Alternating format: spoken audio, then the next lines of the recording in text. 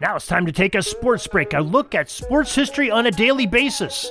Hello, my friends of sports history. This is Darren Hayes of Sports Jersey Dispatch Podcast. Welcome once again to the Pig Pen, your place for all things great in sports history.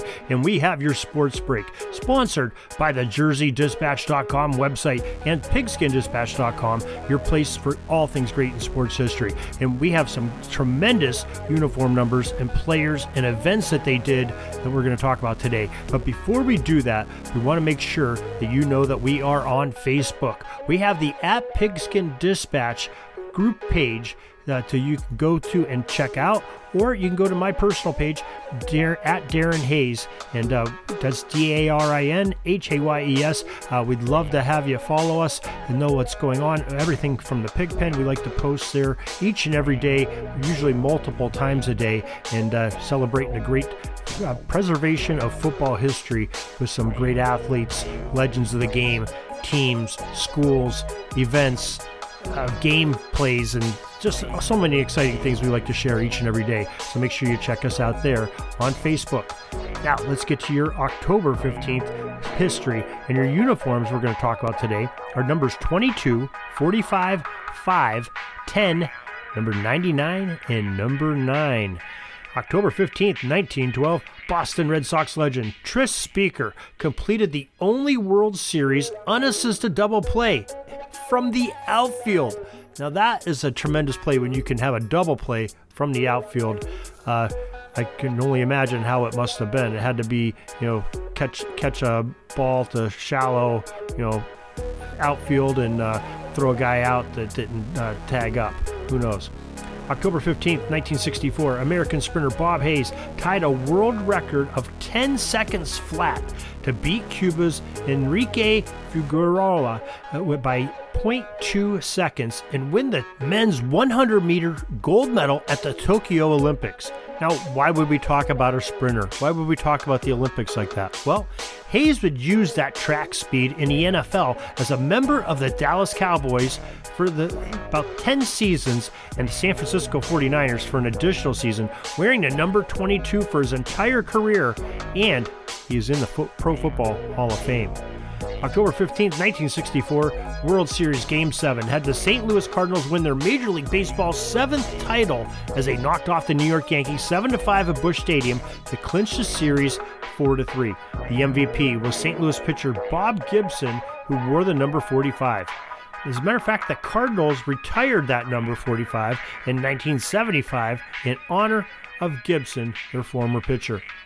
October 15th, 1970, well, it was World Series Game 5, and it saw the Baltimore Orioles defeat the Cincinnati Reds 9-3 at Memorial Stadium in Baltimore to claim a series of 4-1 in 5 games. The most valuable player of this championship series was the Orioles' third baseman, Brooks Robinson, who wore number 5.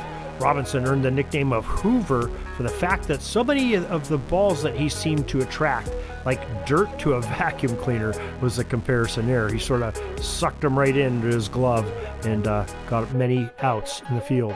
October 15, 1979, the New York Knicks in the NBA retired the franchise's second jersey of their long storied career, franchise career, and it was the number 10 of Walt Frazier. And Walt Frazier, what an interesting fella he is. Here's what gets you into the Basketball Hall of Fame. In 825 games, he averaged 18.9 points per game, had a field goal percentage of 49%, and free throws, he was 78.6 at the line.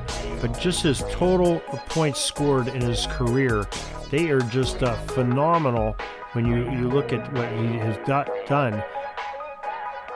Like we said, he's in the Hall of Fame and a 7-time All-Star, and definitely deserved it. That great point guard, Walt Frazier, wearing that number 10 and having his number retired by the Knicks was quite an honor and quite well deserved. October 15th, 1989, another great honor. Number 99, Wayne Gretzky, passed hockey legend number 9, Gordie Howe, as the NHL's all-time top scorer. And that is quite an honor and quite a feat to do as well, because Gordie Howe had a really long career, and he was very productive his entire career, from being a young man to being a little longer in the tooth. very productive. But Gretzky was the great one for the reason of he could put the puck in the net. And that is your sports history for this October 15th. We're so glad that you could join us once again for more sports history. Hope you will join us over at the JerseyDispatch.com website and PigskinDispatch.com. And check out our friends at the SportsHistoryNetwork.com, where both of our podcasts are there, as well as Orville Mulligan Sports Trader, one that we do in conjunction with Oz Davis to form the number 80 Productions team, and some very talented actors and great storylines there for some more great sports history of a sports journalist from the 1920s, OrvilleMulligan.com, or Orville Mulligan sports writer, and you can find him at OrvilleMulligan.com, or your favorite podcast provider for those great audio dramas. And also, SportsHistoryNetwork.com has 30 other great podcasters that are bringing you just some exciting sports history that are really going to kindle some memories and maybe learn some new items that you did not know from sports history with this very talented lineup of hosts and guests that come on each and every day on the SportsHistoryNetwork.com. So till tomorrow, everybody, have a great sports history day. This penalty kill is almost over. I got to get back out on the ice. But thanks again for joining us for another great edition of Sports Jersey Dispatch Podcast. We'll see you tomorrow.